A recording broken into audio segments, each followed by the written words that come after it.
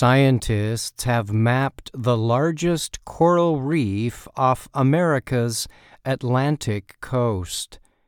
Researchers say the reef stretches about 500 kilometers from Florida to South Carolina. At some points, it is 109 kilometers wide. The researchers measured the reef using 3D mapping technology. It's eye-opening, it's breathtaking in scale, Stuart Sandin told the Associated Press. He is a marine biologist at the Scripps Institution of Oceanography. Sandin was not included in the research. Ocean scientists have known since the 1960s that some coral life was present off the Atlantic coast. But the reef's exact size had remained a mystery. New underwater mapping technology made it possible to construct images of the ocean floor in 3 dimensions.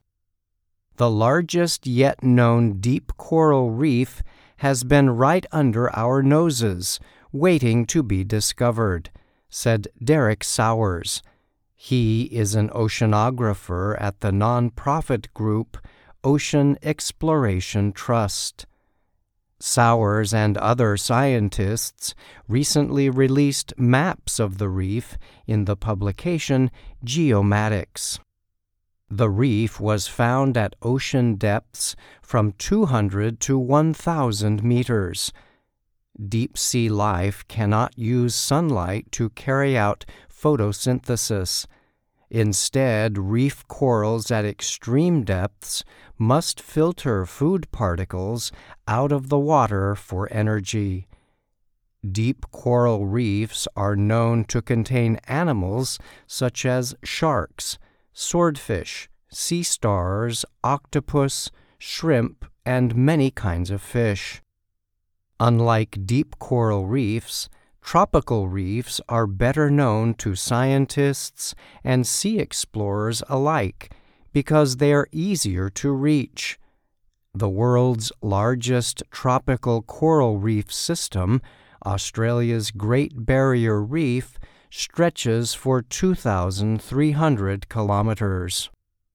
Sowers said it is possible larger deep-sea reefs will be discovered in the future since only about 25% of the world's ocean floor has been mapped in 3D. Only 50% of U.S. offshore waters have been mapped. Maps of the ocean floor are created using high-technology sound equipment called sonar on ships. Eric Cordes is a marine biologist at Temple University and a co-writer of a study on the mapping operation.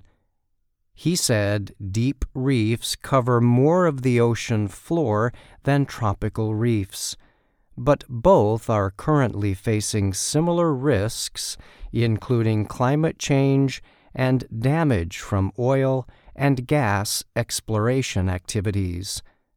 I'm Brian Lynn.